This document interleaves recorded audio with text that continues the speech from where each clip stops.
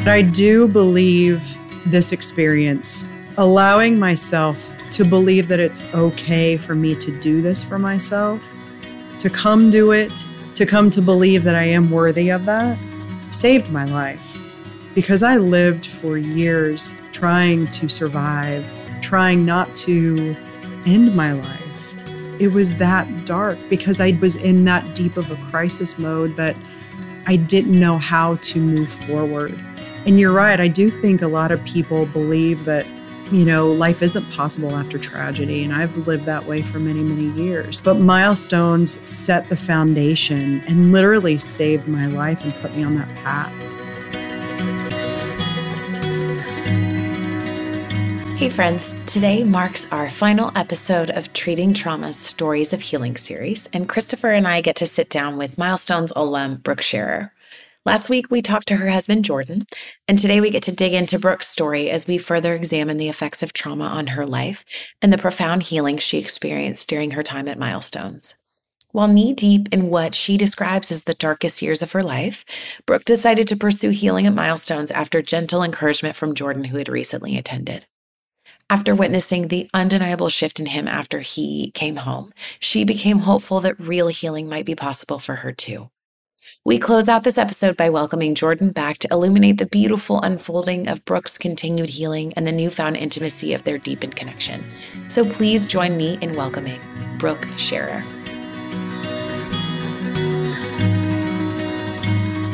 Brooke, welcome to the podcast. Thank you. For our listeners, I'm Christopher O'Reilly, Vice President of Milestones, and we have Nicole Ingram here with us today. So super excited to do this. We'll just kind of see where it goes. No strong sort of agenda or path. I love to ask people, and knowing your story, I'm just smiling a little bit. But loving to ask, how did Milestones get on your radar? And, more so like for you and deciding to come and to do this kind of work. And I'll keep that wide open, just see where you take it. Well, Christopher played a huge part, actually. But it started with my husband, Jordan, who almost a year ago, actually, started his own journey into Milestones. And it was funny because, at that point, I was in therapy, outpatient therapy, sometimes 3 times a week, and Jordan and I are parents of child loss, and we've been in, we were in therapy before that. But after our son Logan was killed, we hit grief heavy. Yeah. We hit it very heavy. So, and he passed away almost 7 years ago. So, outside of what we had done before, we were in constant groups and counseling and everything, and had been since he passed. Since 2020, I had been personally in therapy with various providers, grief, somatic, a counselor, so at some points, like I said, 3 times a week. And I thought I was doing, what I needed to be doing to heal and move on. And so Jordan comes down here, and I think it was within a couple of weeks, he was calling home and saying, you may consider this. And I remember distinctly saying, I don't need this. I'm already in therapy. I don't need it. And he would gently say it, here and there. Weeks would pass and he'd say it. And he was here for a total of 8 weeks. So I probably heard it, 3 or 4 times. And I still kept saying, no. And then by about the time he came home, I was like, maybe I'll go do an individual intensive. Maybe I'll do that. Maybe I'll do a group. And then 2 weeks after he comes home, we come down here for family weekend. And, that changed everything for me, actually. I've lived my life under the guise of hidden trauma. And that's what I recognized at family weekend. For a long time, I thought the only trauma that I have been living with was the death of our son. And I have used that as this is what defines me. But coming to family weekend and Bobby working his magic, and, Christopher was sitting in that weekend, something happened during one of the Geneagram psychodramas that we did that brought to memory an event that happened, I was only a few years old. And that floored me. Like back in the recesses of my mind, I had pushed this all the way back. And as we sat there during family weekend and I marinated on this, certain other events started to pop up. And I started to think, well, maybe it's not just, this one event, this catastrophic event in our lives. Maybe there's more to it. And it really did it. I felt like I had been bulldozed by the time I came home from family weekend. I felt raw and exposed, and I didn't know where to go from there. And Jordan, we came home on Monday and I was on the phone, with admissions the next day. Wow. And I was down here within, I think, a week and a half, 2 weeks. And then, that's what started my 8-week journey, my own Milestones 8-week journey. Such a powerful experience to make you call so quickly it was very eye-opening. Yeah. That, like I said, raw is an understatement almost because I remember going home and, we'd go out and sit on the front porch after the girls would go to bed. And I remember telling Jordan, and he would tell me his stories, from Milestones. But I remember just kind of feeling in a daze because I was like, I hear what you're saying, but, this is all so profound to me that, I'm hearing your experiences and it's starting to unlock all of these experiences that I had as, all of, not just as a child, but throughout my entire life. Sure. Wow, that is powerful.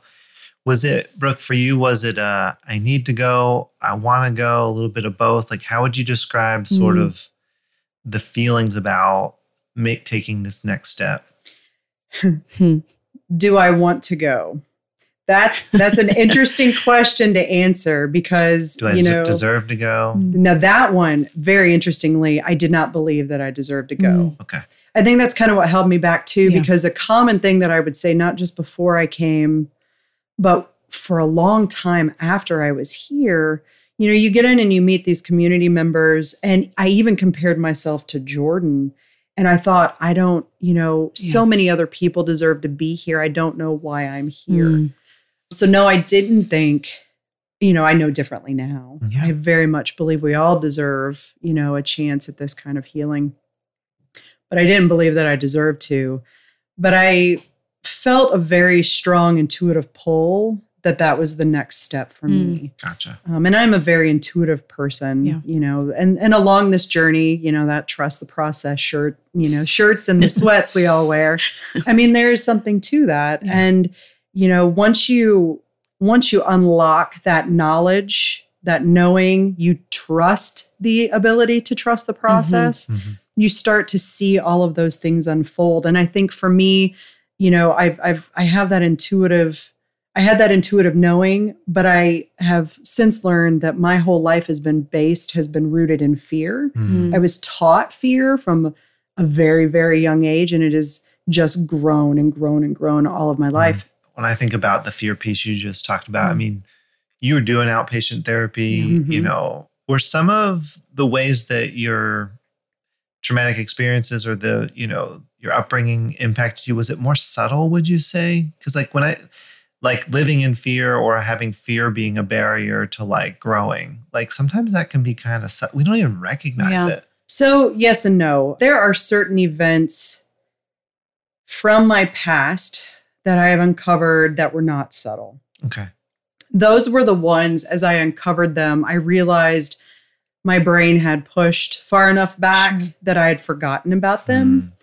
What was interesting, doing the trauma timeline, really, that we're all required to do in our small groups, really brought a lot of those events to the surface that I hadn't thought about in many, many years. It's like, so much kind of, it all just kind of got buried over the, the day in and day out of life, the stresses, But as for the rest of it, I look back and it is very subtle.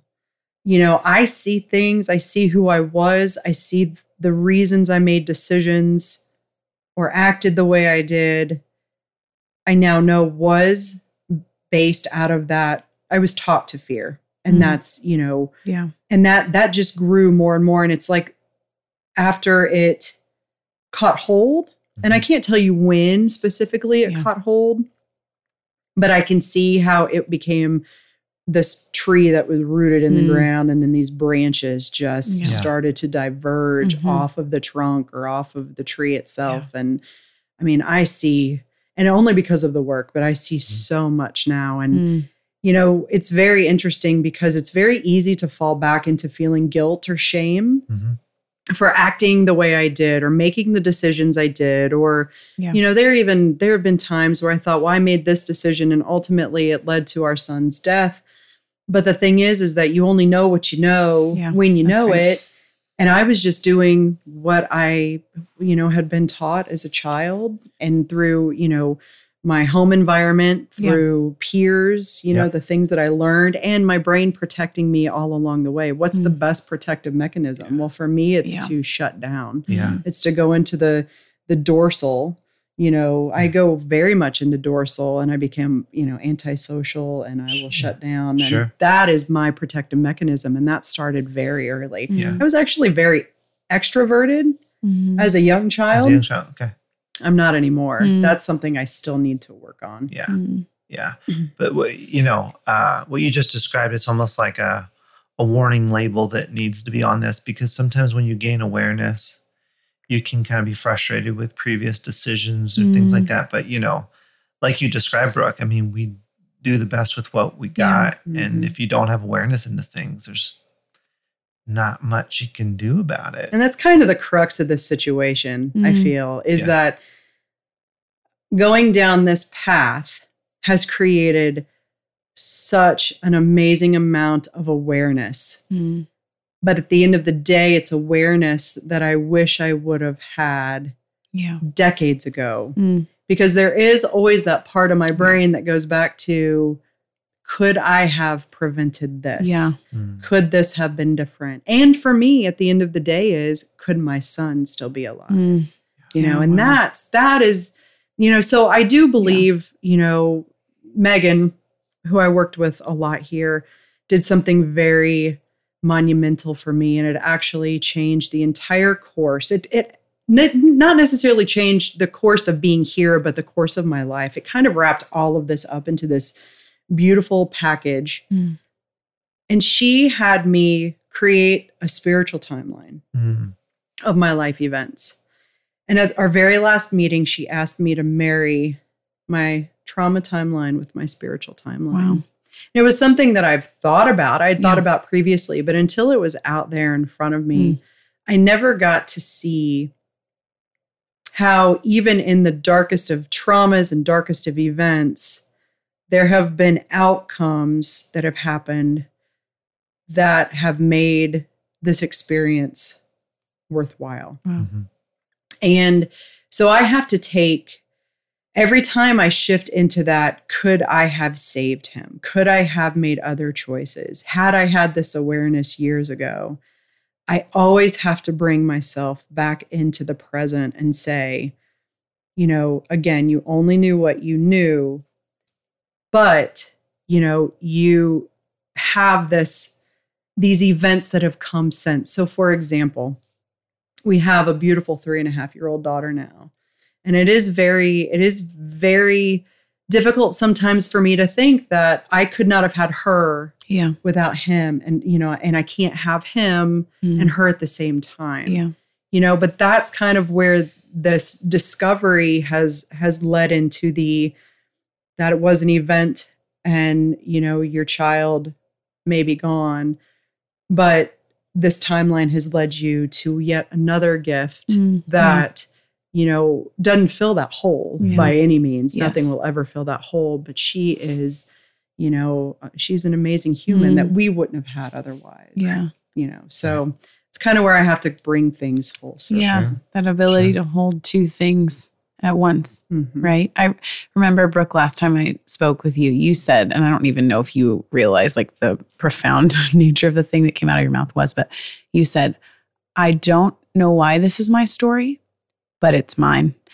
And the ownership, I get the chills even just like repeating it back to you, the ownership over like, this is what I have and I'm going to make the most of it. And it was really beautiful and really profound, but also probably a result of the work that you've done here?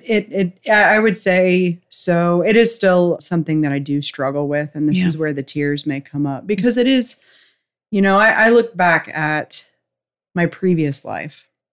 I was a tenured college professor in 2016. And, I was teaching graphic design. I loved my job. I was traveling with my students. I was doing so many things. I rebuilt, a program, the graphic design program where I was at from the ground up. I was a published author. I was doing really amazing things for my professional life. Yeah. I had these two, amazing little kids where Saturdays were soccer, and we have such a precocious, our oldest daughter, she at that age, she was 5 when Logan passed away, but she was precocious and she kept us on our toes, but we would go to Disney because we lived in Florida. We lived in Tampa, and, we'd go to Disney on one weekend because we were 45 minutes from there. And, we'd go to the beach the other weekend, because we were 45 minutes away from the beach. So our family life was, we were the all-American middle-class family doing our thing. But, I look back on it and I'm like, that was our family and it was awesome. And then all of a sudden, the bottom just falls through.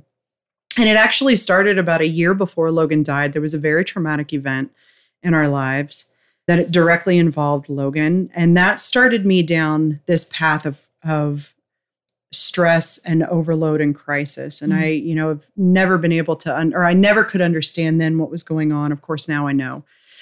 But that crisis led into Logan's death, and that death was a crisis. And then we had things behind it, such as, litigation and this criminal trial that, we're on the cusp of now, 5 years after that case was opened, we're finally going to trial, and that's 7 years, almost 7 years after Logan was killed. But, so we have all of this piling on and all of this trauma and stress. The body can only handle so much. Yep. And I am the poster child for not understanding what that does to the body, not giving enough self-care, but also finding myself in crisis and staying in crisis because I don't know what to do, and I went into the worst crisis episode imaginable at the beginning of 2020. And I stayed there for a couple of years. And it wasn't for, me not trying to get out of it. Again, I was in therapy 3 times a week, right? So I thought I was doing everything I could. But I mean, my whole body went into, I was, in a dissociative nature for a while. I couldn't understand what was going on. All of these health issues started to crop up between 2020 and pretty much, coming to Milestones were the darkest years of my life. And I look back often and I think, how is that my story? And if I was someone looking on the outside, if I was me 10 years ago, looking at me now, I would think to myself, thank God that's not me. Yeah. And I look at that and I go, how is this my life? But that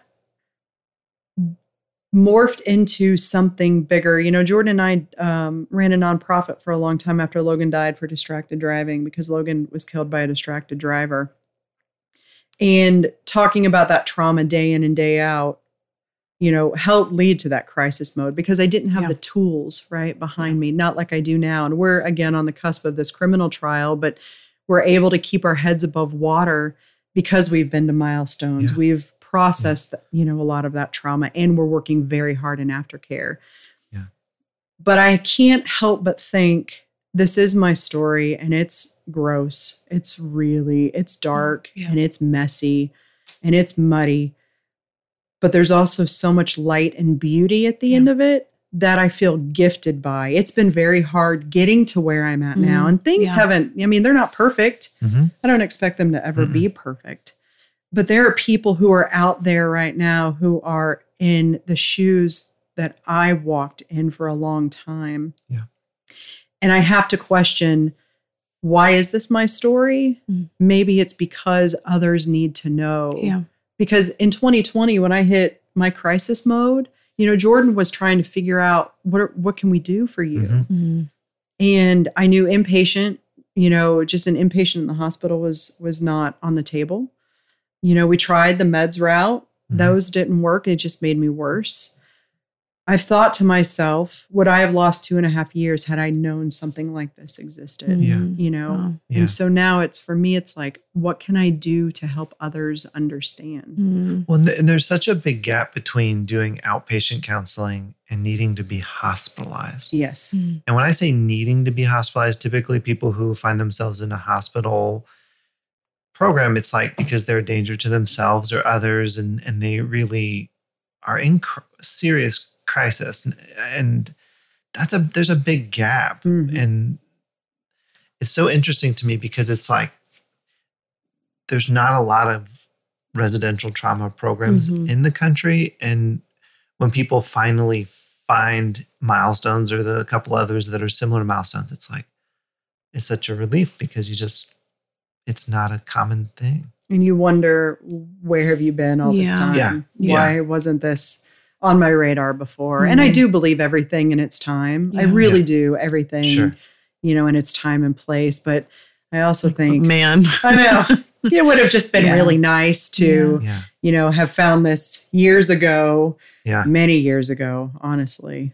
So if we could back up a little to when you got here, like what arrival was like. Jordan kind of described what that felt like for him. And I'd love to hear, you were here at a different time. So I'd love to hear what that felt like when you got here and what, your first week was like. So I had it a little bit different than most, I think, and much different than Jordan, in the fact that Christopher and the team actually allowed me to overlap with a few of the people that he had been here with. So, I mean, like I said, within, I think, a couple of weeks, I was, after family weekend, I was here. And so there were a handful of people that I'd already met because I had been here at family weekend and got to spend some time with some of them.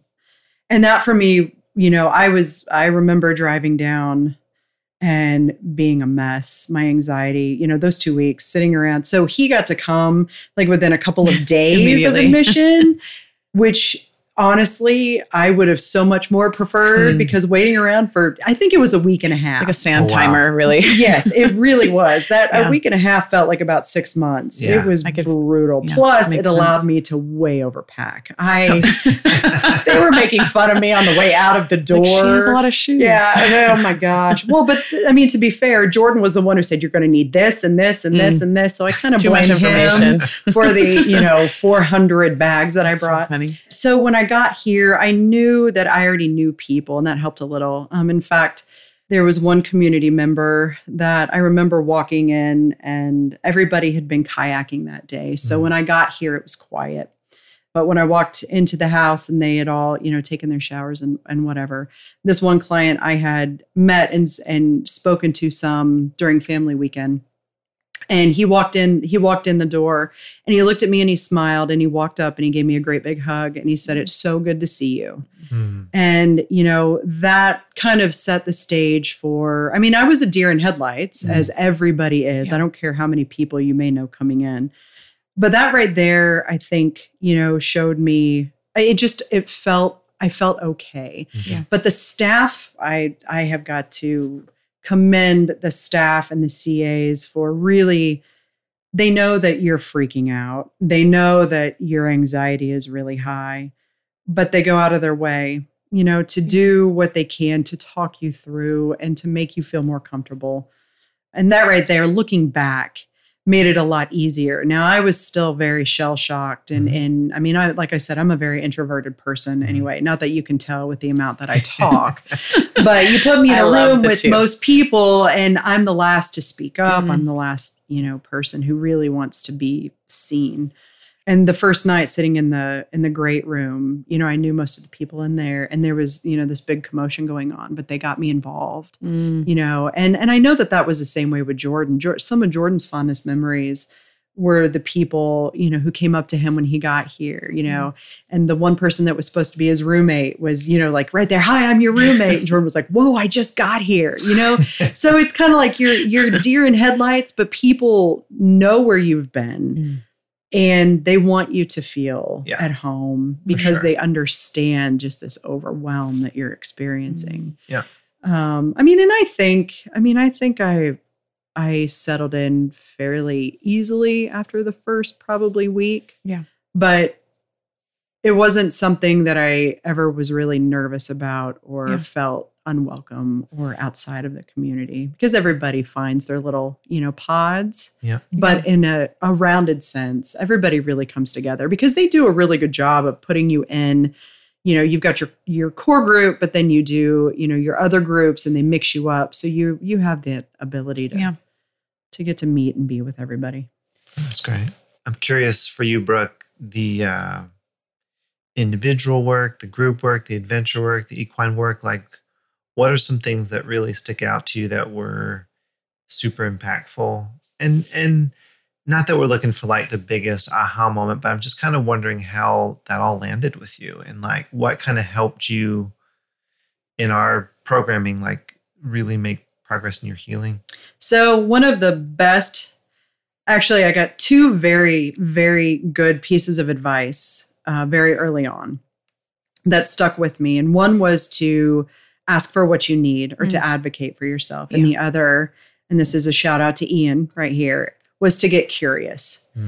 And those two things allowed me, I think, to further develop my own type of care plan. So I started to, I got here and I started to explore, all of these different activities. And I started to figure out where, my soul really felt like it needed to be in order to heal and grow. EMDR sessions for me were profound. All of my therapists love doing EMDR with me because I have just that much in my brain that needs to be worked through. Yeah. But I also very much love the more spiritual components. I love doing bowls with Marie. Breathworks with Lindsay was profound. The meditation, all of that. There were some adventures that I really geeked out on. The pamper pole. I was not going to do it. Is this the one Jordan got stuck on? Yeah. Well, and so I was not going to do it. And I'm like, there's no way you're going to make me climb that pole. And then the community, God love some of the people in the community. They were very, very persuasive and supportive. They were supportive. Yeah, reframe. Reframe. Let's supportive. But, what was interesting is the very first adventure I did when I was here was the trust fall down at the bottom of the hill. Sure. And that was, falling backwards off of this porch into people's arms. You really have to be able to trust. So when I climbed that pamper pole, when I finally got up there, because I got up there, Jordan got stuck, but I refused to go to the very top. I was, listen, I'm 42. I was not about with all of these, younger kids that were just climbing up like it's nothing. I've had 3 kids. Yeah, I wasn't going to the imagining myself trying to do that. Yeah. Listen, I got up there, right? I did make it to the top, but I didn't climb all the way. Yeah. But I found myself in this very interesting position of being backwards. Like my back was to where I had to fall. So where everybody was climbing up top and then jumping off, I'm holding on to this pole for dear life.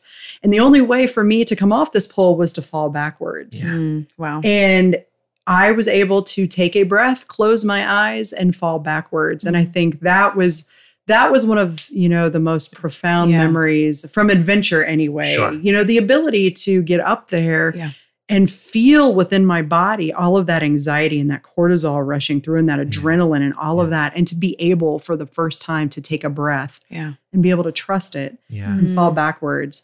It was incredible. Oh my gosh. I'd do it again anytime.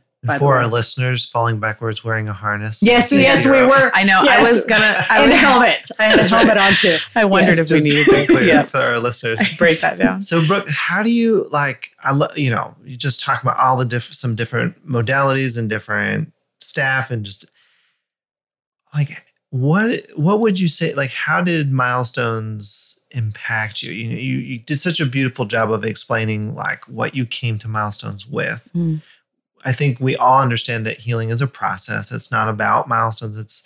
It's about where you were, what you did, what you continue to do. But like, how do you reflect on your Milestones experience and like, what did you gain from that? Well, if I could move in permanently, I would.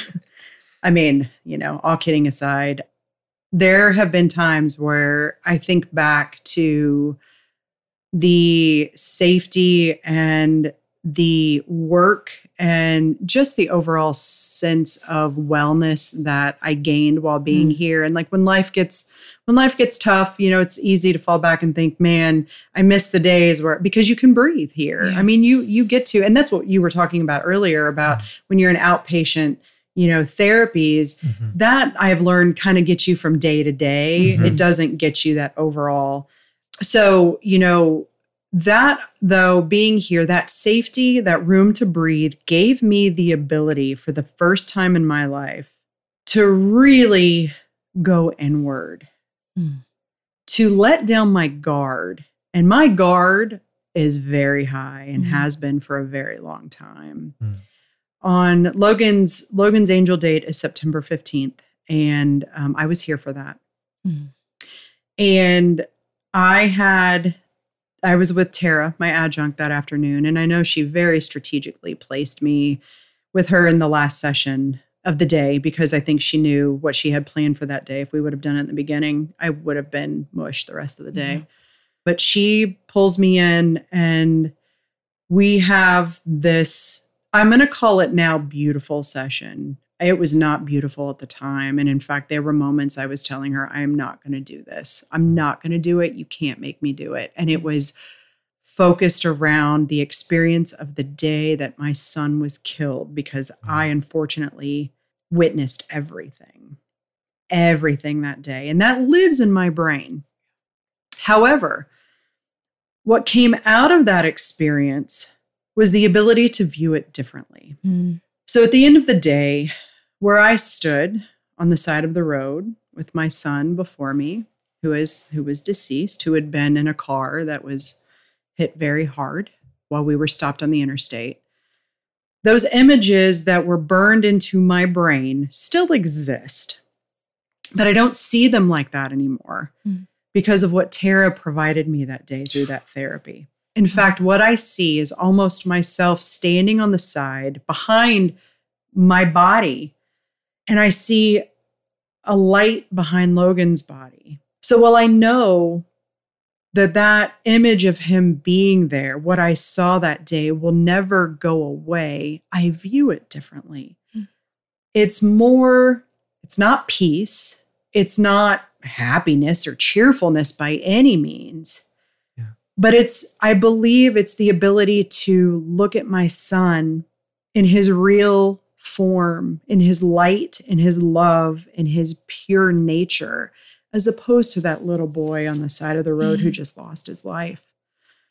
And that gift has done so much for me. I can't even begin to describe. And as we're on the cusp of this criminal trial, now I'm in a very safe therapeutic environment as I work to prepare. But I listened to the 911 call I placed a couple of weeks ago, which is something I had never planned on ever hearing. But I have to go to trial. And I walked away from that 911 call almost immediately after, and it was hard to listen to. I mean, I could feel it viscerally. But I was able to sit there and stay grounded and use my tools to remind myself that I am in the here and now, that I am not back. Listening to that call, that was then, this is now. So much of my body, especially when it went into crisis mode in 2020, was an event that triggered very closely to that original day. And my body, I know now, my brain and my body thought it was back on September 15th of 2016. And that's when it broke. It just couldn't hold that trauma anymore. My biggest fear all along has been what happens when we go to trial. am I going to have the same breakdown that I did when it was supposed to happen 3 years ago? Mm-hmm. But I have now faced a 2-day intensive working around that trial. I've listened to the 911 call. I've done prep with the attorney. Jordan and I are about to do another intensive this week together to face that trial. I was going to not go to that trial for a long time. Wow. I was too scared of it. And now I know that it is in my best interest for my own well-being to be there and to use my voice and to stand strong, not just for myself and for Jordan and our daughter Mallory, who was in the car with us that day and lost her brother. But it's also for Logan. I have to be that voice for him, no matter the outcome. You know, this guy could go to prison. He may not. That's not what it's about. It's about using my voice. It's about advocating, right? But it's also about proving to myself that I'm not going to have this breakdown again, that I have grown to the point, I have the tools, I have the resources, I have the resilience to make it through this chapter, this finale, or, you know, this final part of this horrific chapter, the court system chapter anyway. You know, Logan, the chapter on Logan will never close, but the court system. And that is just one of the major gifts that I have taken from here. There are so many more, but you know. I don't even know how to respond to that, Brooke, but sorry. I'm not that, but it's just like, wow. Yeah. And I'm so grateful Tara was able to provide that with you. I'm so grateful that you've continued to prepare yourself and to take care of yourself. It's like so many people don't know that life after tragedy is possible, or to rebuild strength, or to see things differently. And it probably isn't alone possible. But what you're describing and like what you and Jordan are kind of showing the world is that with the right support and help and knowing that you're worthy of it and you need it, because life works in mysterious ways and you have other children and there's advocacy work to be done. I mean, there's just so much, like, things are possible. Well, and, you know, I have to say that, you know, the continued work is essential. I mean, we continue to learn more, grow more, have aha moments, get stronger as we continue, you know, the work. And Jordan and I work very, very hard still, both individually and together. But I do believe this experience, allowing myself to believe that it's okay for me to do this for myself, to come do it, to come to believe that I am worthy of that, saved my life. Because I lived for years trying to survive, trying not to end my life. It was that dark because I was in that deep of a crisis mode that I didn't know how to move forward. And you're right. I do think a lot of people believe that, you know, life isn't possible after tragedy. And I've lived that way for many, many years. And it will never take away, you know, the pain of anything from my past, regardless of if it was from, you know, childhood trauma or the trauma that happened when I was a teenager, or even, you know, before Logan died, because there is a lot of that along the way. I still grapple with a lot of that, and I have to continue to work on it. But Milestones set the foundation and literally saved my life and put me on that path. You know, I remember asking Ian at one point, you know, I said, well, what if I walk away and things haven't healed? You know, I spent 8 weeks here. And what if that's not long enough? And Ian told me, he said, remember, you know, being here isn't a cure. But it sets the foundation for you to be able to move forward with it. And it, you know, out of the fear of everything, I was like, what if, you know, but I have let go of that fear. I have been able to let go of that fear and just kind of trust that process. It's so beautiful. Just let it happen and unfold the way it's supposed to. To kind of echo what Christopher said, just you talked about using your voice like for your child and for your family and for yourself. And I am so grateful for you to just use it now to share with people that healing is possible.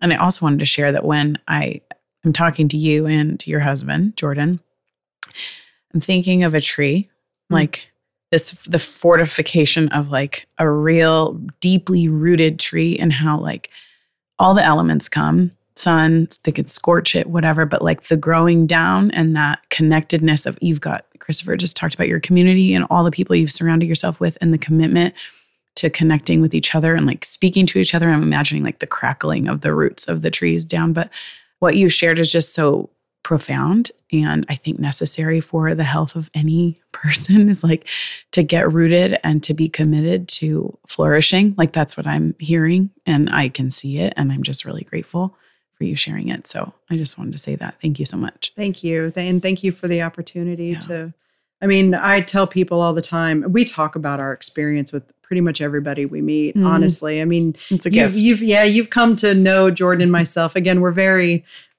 talkative. He's, of course, much more talkative than I am, but we talk to, almost everyone we meet. We will tell the story. And I always tell people I wear my Milestones badge with honor. For a long time, all of the work or all of, the experiences that I had, I felt shame around.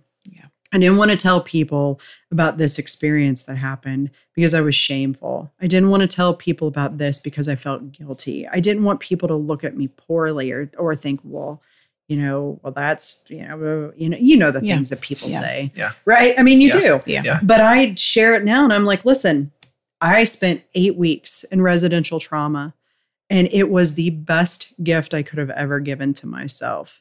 And I think that if we are able to remove the stigma around that, I mean, because how many people do you think don't want to come because of the stigma? They know that they could use it or that it's right for them, but there is a stigma around it. Yeah, I think there's a stigma. And part of that is like the fear of the unknown. It's like there's a stigma that there might be a stigma, but I think the stigma that we create in our minds is even more intense, But yeah, I could top 5 reasons people, whatever. But stigma is certainly up there, and just fear of the unknown is another one. Just people find it difficult to pause life to heal. I mean, it's like a lot of people are in survival mode, and the thought of getting out of that to actually do some of the deeper work so that you can thrive they just don't see the possibility.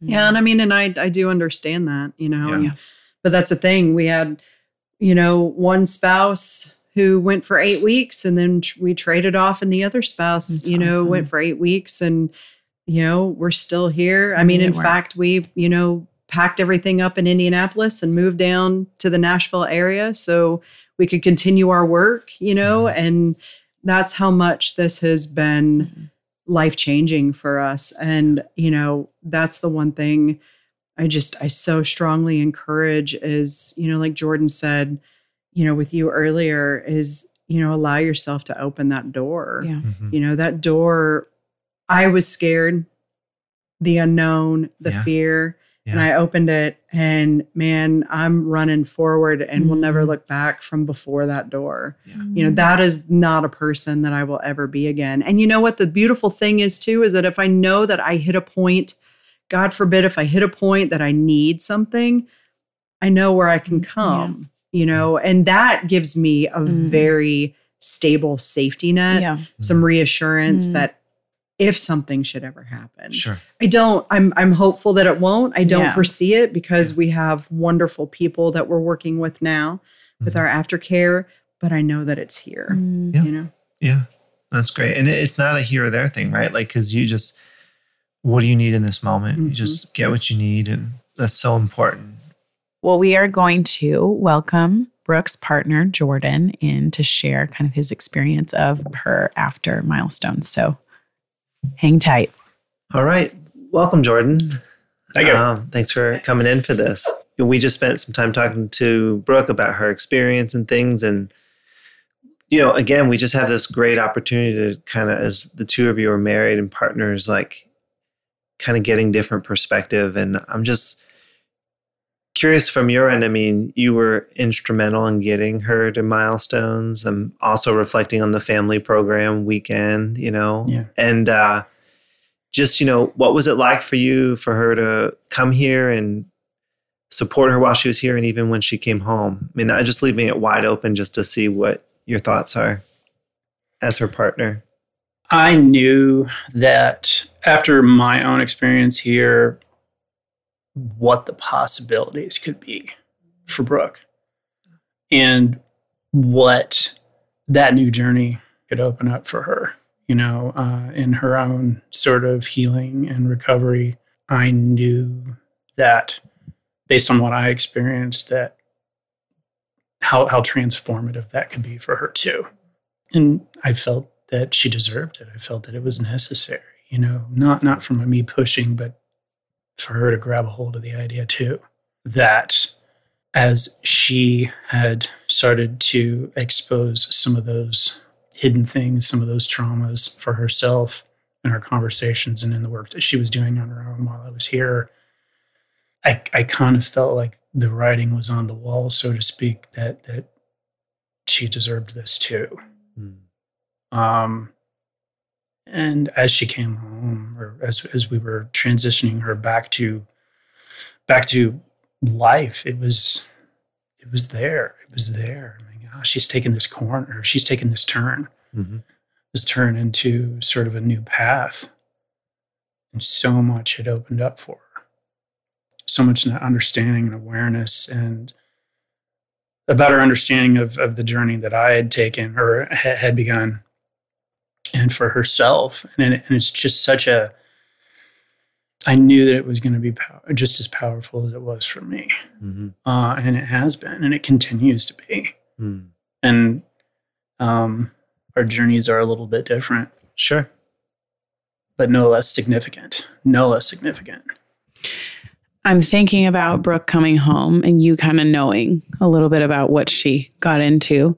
Did you guys have like a major debrief, or did you just kind of observe? Like, there's an explicit way probably to do it, like tell me everything. And there's also like just let her be and breathe. And I'm just so curious what that looked like. There's a certain unspoken line to toe there, and there was a series of conversations. There was a lot and then a little and a lot and a little, and it just as it was for me, is this whole kind of set of evenings of debriefing. For the girls would be the girls would go to bed and we'd hang out and we'd just talk, and that was the really cool part for both of us. And each turn, sort of getting to reconnect anew with everything that had come to us. I can very much say we didn't watch TV in the evening for quite a while because we continued to just sort of debrief. Yeah. And each day was something new, in the continued work and the journey. Very organic. Yeah. It was very just like, yes. Hey, I have this to talk about, or I need to share this, or, as we would continue to check in with our friends and, hey, this is going on. And, it's so, and that continues. Yeah. That's now. awesome. So, and I'm sensing a lot of joy around that. Like, not that was like a chore to do after you put your kids down, but like, okay, I don't know, like something beautiful to bring in. Very much was that. Yeah, It very much is this beautiful unfolding of kind of new experience, new enlightenment. Yeah. I'm just guessing, but it sounds like even like a whole new level of intimacy as far as just like being vulnerable. I'm just like picturing the two of you on the porch, just like, just connecting in a different way. And I'm sure, again, it's not all beautiful and easy and all that kind of stuff, but it just sounds like not all sunshine and rainbows. That's but right. It's much more. It's much more real, and it is more intimate because we're sharing. We are connecting. Sure. And there's power in the simplicity of that growth. Yeah, really great to hear that from you, Jordan, as far as your, experience of Brooke's time at Milestones and when she came home. Anything to add to that, Brooke, from your perspective? Oh, I have so many things to add to that. Actually, it was I really enjoyed, after Jordan came home, from his time here, those porch talks. So Jordan was very much like, he wants to share. Mm-hmm. And it was great hearing all of that and hearing those experiences. But there was a sense of, I don't fully understand too. But it was great to hear, everything he had to say. But there's a point where, as the spouse, you're kind of like, well, I wasn't there. I don't really get it. So after, being here for a time and then starting to understand, and then who the person's talking about. When I left, because I am, again, that introverted nature, it was harder for me to really open up in the immediate. So we were still talking, but mine would kind of organically evolve over time.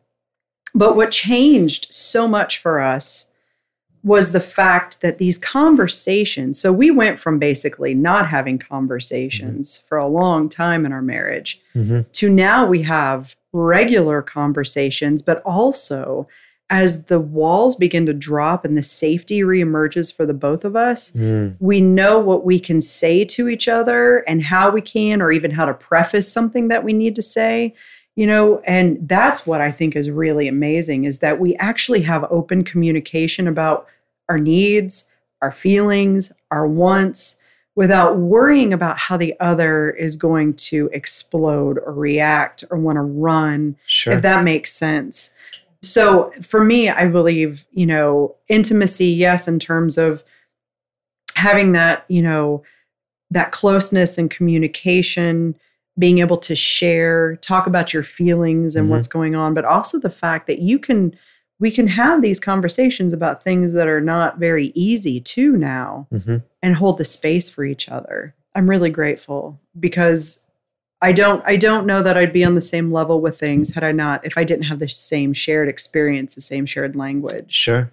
All of the above. And I know exactly, what she's pointing to, because I had so much to say about the experience, but she literally could not connect those dots until she'd had the experience herself. Right. And had her own perspective reference. Yeah. Which then would unfold for quite some time. Yeah. I'm even just thinking like a timeline, like Jordan was sharing with us in his one-on-one episode, like that period of time before coming to Milestones where he just kind of was out of the home just for everyone's sake, right? And to think about that, and then fast forward several weeks and these intimate, close conversations on the porch, and like the unit is sort of reforming, and it's absolutely because of the work that Jordan's done, and then the work that you're doing, and it's just this beautiful healing.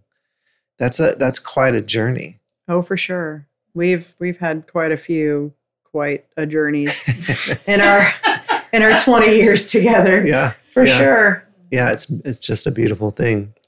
All right. So, Brooke, just one final question for you for today. Just thinking about the people listening and people who might, in one way or another, really resonate with either your story or just some of the things that you share, just connecting with you emotionally, like from listening to you. If someone's out there just feeling lost or feeling stuck and just not even knowing where to begin, what kind of advice could you give them or share with them as far as where to go from here? I would say it is okay to take care of yourself. As people of all ages, really, we get caught up in the, I should be doing this. I need to be doing that. These are the expectations of me. And, we go through life and those continue to build and build, and we forget who we are. We forget what we need. We forget how to take care of ourselves. Jordan always used to say before our event happened in 2016, before I had, my first crisis, actually, due to trauma, that I was going so fast that I wasn't going to that I was going to hit a wall. The wall was going to jump out, and hit me. Help me phrase that for me. You do it much better than I do. I always said that you were cruising full steam at that wall at about 150 miles an hour, and in the end, the wall came out and bit you. That's it. He says it so much better. And, I never believed him. I just always, you're whatever. Because I was taught growing up to put your head down and go. Success, success, success, success, regardless of your needs, regardless of this. Right. And that was ingrained from a very early age. And it wasn't out of malice. But as I would grow older and that would build and build and build, I stopped thinking about, what was best for me, but I was living what was modeled for me, right? And the only way I could fill or try to fulfill this need within me was to be fully successful, but I was never going to get there, and through all of that, I stopped remembering what I needed. You can only go so far before that wall does, you hit the wall or the wall hits you. And Jordan's right, the wall hit me. I wish I would have known well before 2016 what this type of care, self-care looked like. And I only say that because, again, things could have been different, but also many people, I think, exist in the same mind frame as I do. And these things do happen, but they don't think that, they have the type of ability or they deserve to do it. And so that would be my underlying encouragement is it doesn't matter who you are. You don't need to suffer. You don't need to live in pain. There is freedom, and it takes a lot of very hard work. It's not a pretty process, but there's so much freedom in it. There's so much freedom in it if you just allow yourself to do it. Yeah. And you deserve to do it. I love that so much. You deserve it. You deserve it. Thank you, Brooke Thank and you. Jordan. We so appreciate you sharing your story. If you or someone you love is struggling with the negative effects of unaddressed trauma, the safety, community, and expert care of the residential experience at Milestones may offer the individualized help and healing you need. Milestones is a one-of-a-kind, holistic, and specialized residential trauma treatment experience, serving individuals adversely affected by symptoms of unaddressed trauma, including anxiety, depression, codependency, and PTSD. This innovative and integrative program offers a variable length of stay from 30 to 90 days specific to individual needs. When life feels like too much, Milestones offers a refuge and a place of healing. Learn more at experiencemilestones.com. Also, we would love to help you explore the right option for you. You can connect with our admissions team for a confidential call at 1-800-341-7432. That's 1-800-341-7432. Or you can email them at admissions@onsiteworkshops.com. Healing is possible, and you deserve this.